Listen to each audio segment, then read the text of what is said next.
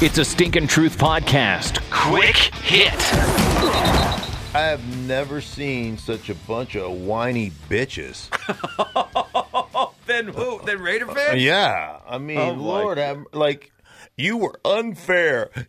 You're biased against the Raiders because you play for the Broncos and you hate the Raiders. You know, I mean, first off, I don't hate the Raiders. I was 11-1 against their punk asses. I love the Raiders. Secondly, do you really think I'm biased against bad football? Like the Raiders had in all honesty, this is 2020, man. The Raiders had a tough week. They lost because Trent Brown had COVID, wasn't wearing his, reportedly wasn't wearing his little tracker, everything. They had to send their whole offensive line home for the week. They all had to pass COVID tests 5 days in a row. They weren't cleared to play until Sunday morning. No practice, no nothing. Honestly, totally an unfair situation, right?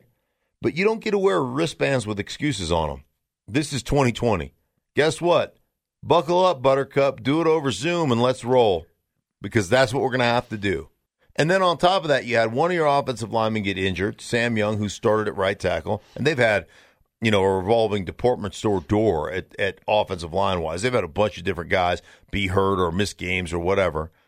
And then their best, Gabe Jackson's their best offensive line. He's great. He got ejected. And then we couldn't see exactly what he did under the pile, but he got ejected. Like, you put yourself into harm's way. And people are like, well, you were so busy kissing Brady's ass. And he accounted for 5 freaking touchdowns, people. He threw 4 dimes, and he had a rushing touchdown and a sneak.